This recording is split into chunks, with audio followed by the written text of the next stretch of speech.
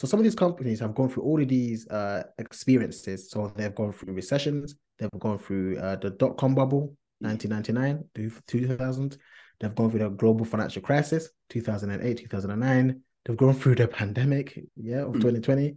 And yet they have grown their dividends and continue to pay it. So that is a sign of a good quality business.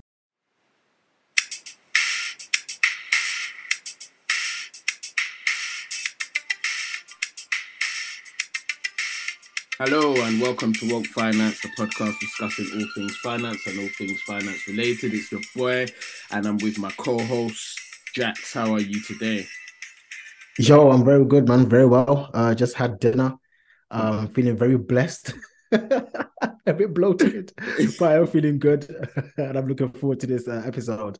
Come on. And it's that festive season and it probably still will be by the time this episode goes out. So just a massive shout out to our listeners wherever you are. However you're listening to this, we just appreciate you all the time. This is going to be a very quick episode, just responding to an article that's come out recently. And it's in relation to investing, which for our listeners, obviously, investing in particular in stocks and shares is of a particular interest of Jax and myself as well. And this particular article said, dividend payments look set to hit a record high next year. Shareholders are set to pocket £86 billion in 2023. Jax, what does this actually mean? Dividend payments look set to hit a record high next year. What does that actually mean to the everyday individual? Why is that even important? Yeah, so a quick recap. Dividends are a way for companies to return capital back to their shareholders. It's often paid out of their profits, often known as retained earnings. And often, yes, companies like to reward their shareholders, sometimes quarterly, sometimes semi-annually, sometimes yearly. They like to pay some of that cash out from their profits.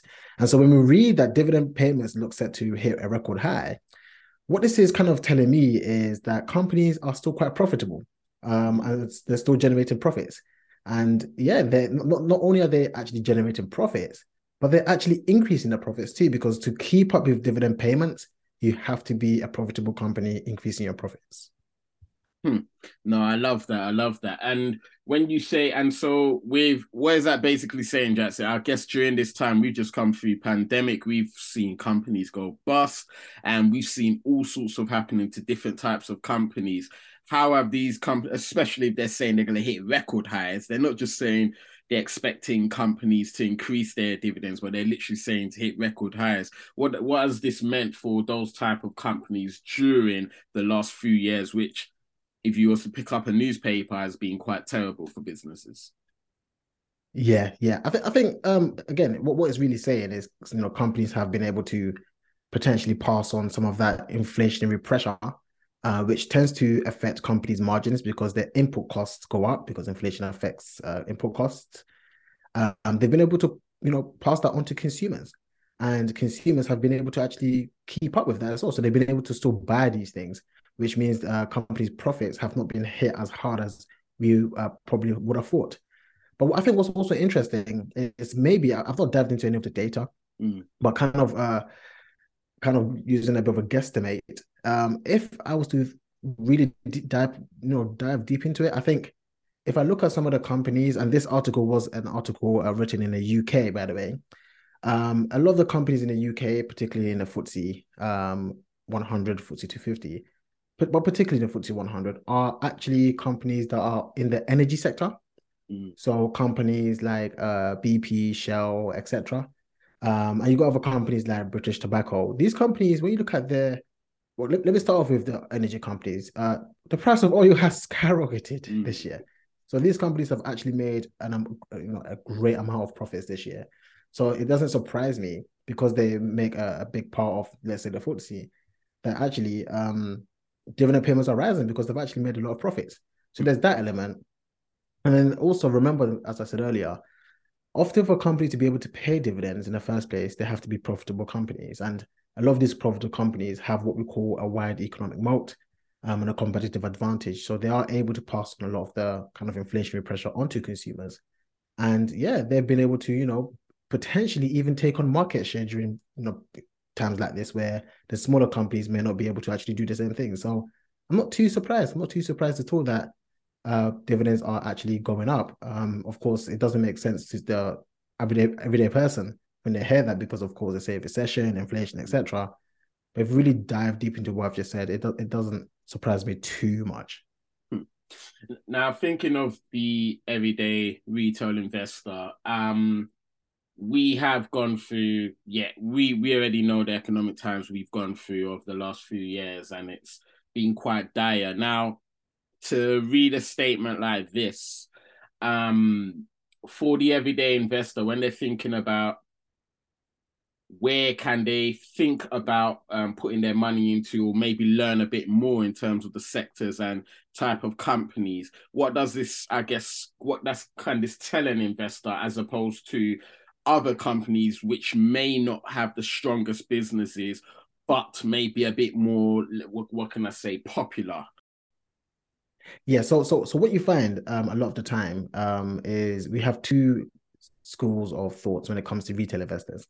You have those that are kind of only interested in growth, only interested in capital appreciation, and often those growth are expected to happen in a short space of time.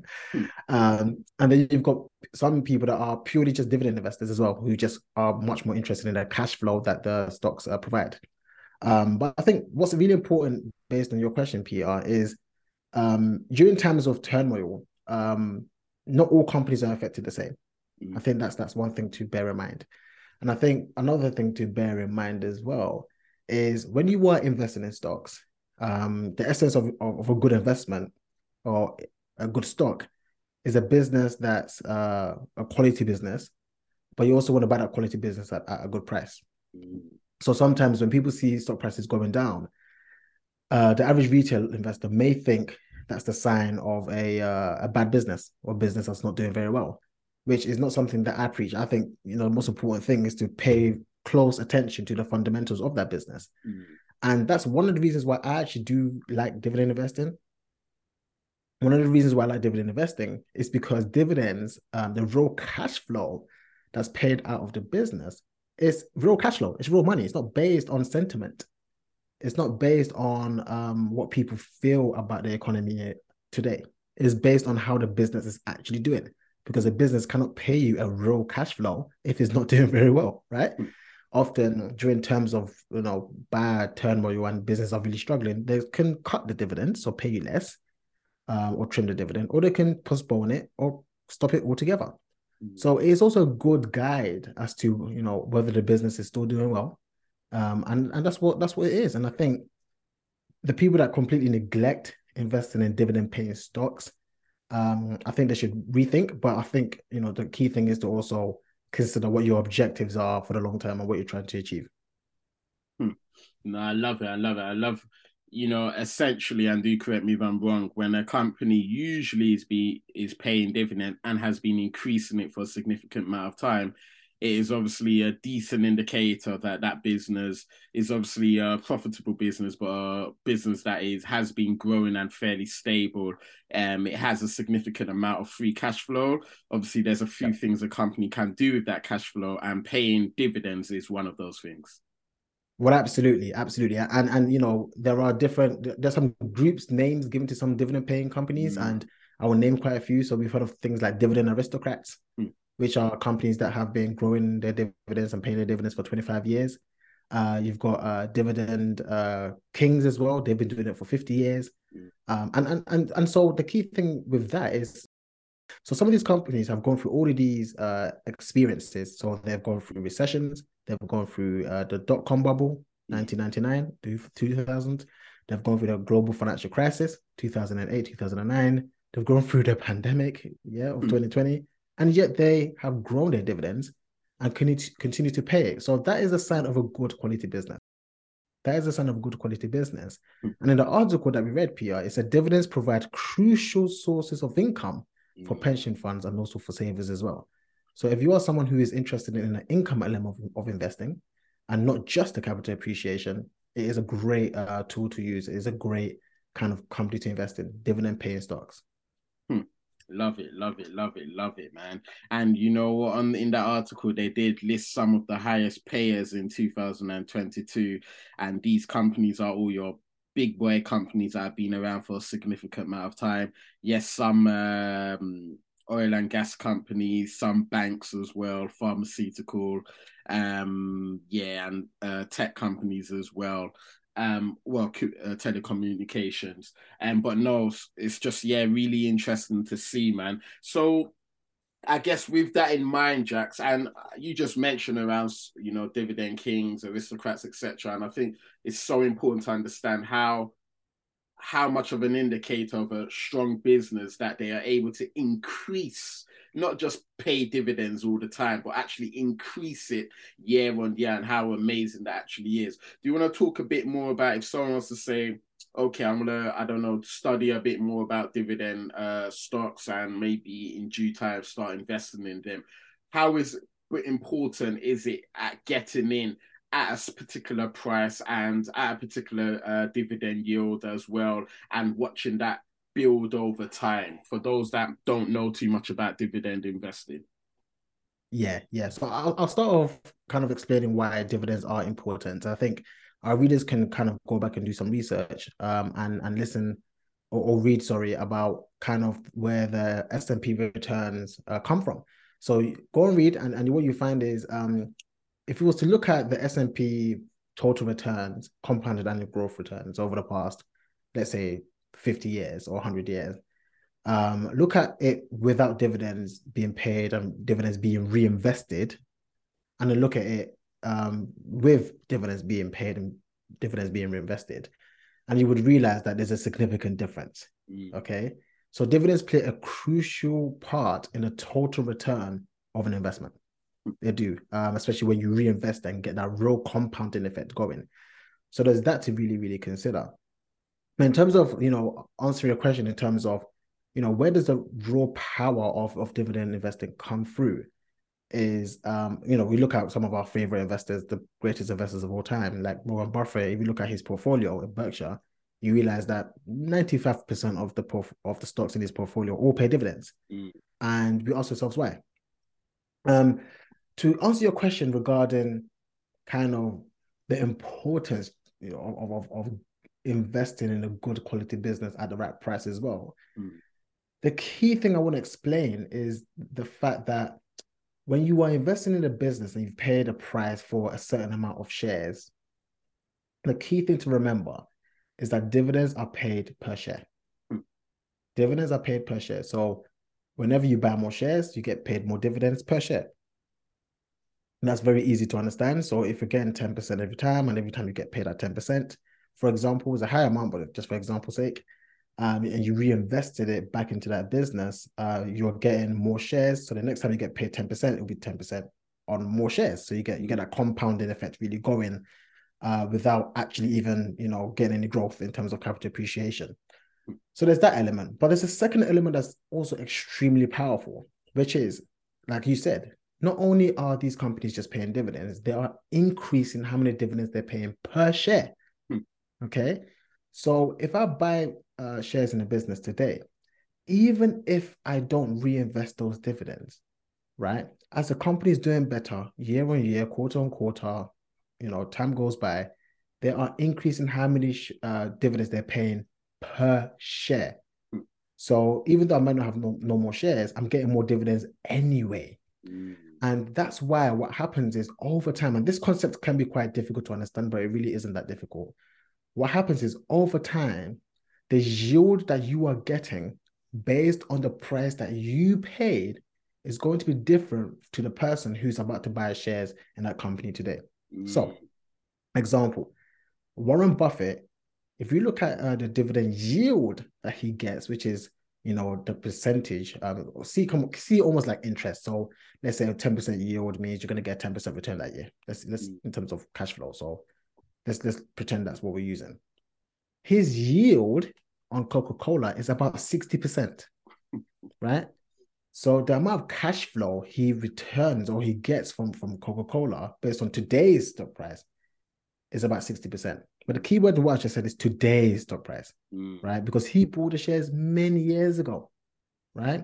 So his yield on cost, another key phrase, his yield on cost is completely different to someone who's about to buy the shares today, right? Because he bought the shares many years ago.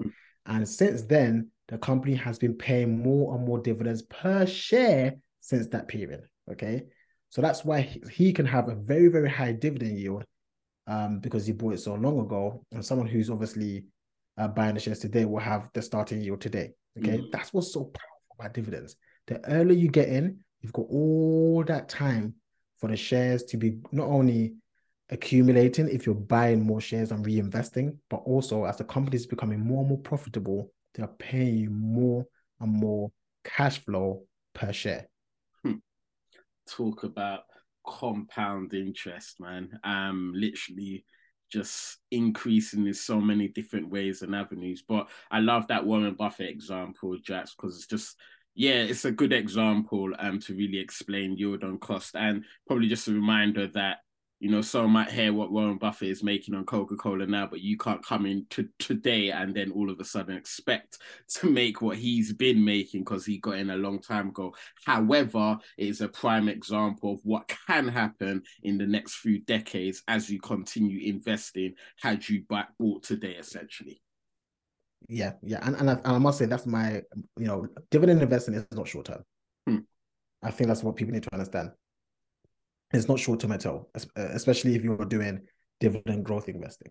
Now, if you are someone who has a lump sum of cash and you want to kind of return some income from the capital that you have, you can, invest in higher yielding stocks that might not grow much, that might not increase your yield on cost too much, but that will give you your yield for today, let's say 6 or 7%. You can kind of incorporate that into your portfolio, and you can start living off some of the income today. That's something that I've actually seen in the professional world. But the great thing about dividend growth investing is all about the next 20 years. That's what really matters when it comes to dividend growth investing. It's about that yield on cost. Yield on cost is extremely important for long-term investing, for dividend investing. But you can also actually live off some of the income today, if that's what you're looking for as well. Love it. Definitely, and yeah, definitely some good tips you've thrown in there, and hopefully a few things for our listeners to go away and learn a bit more about. So, Jazz, my question to you from this article: dividend payments look set to hit a record high next year. Shareholders set to pocket 86 billion in 2023. For you as a dividend investor, which of course I know you are, or partly, does this excite you? Oh yeah, of course, it excites me. As you said, I mean, I'm a multitude of different investors, but I do also I have a portfolio completely dedicated to invest in only dividend paying stocks. And so, what did it say? It said it's rising by at least 8% to 79.1 billion. Now, I might be getting a small section of that. Listen, every little helps, well. But every little helps in a period like this. So, yes, I mean, it does excite me, not for the short term, but it shows me that even in times of complete turmoil, by investing in a well-diversified portfolio of dividend-paying stocks and businesses, quality businesses that have been able to weather many, many storms, it gives me confidence that I'll be able to weather storms and I will still be able to receive cash flow even in the future. Let's say when I'm closer to retirement, I could be more comfortable that, hey, even in a period where high inflation exists, where high inflation exists, where high interest rates exist, where recession is looming large, I'm still pocketing, or all dividend investors are pocketing about 79.1 billion in dividends, 8% rise. That gives me confidence. Now, obviously, every business or anything that we put in our money into, we have to, of course, do our own research.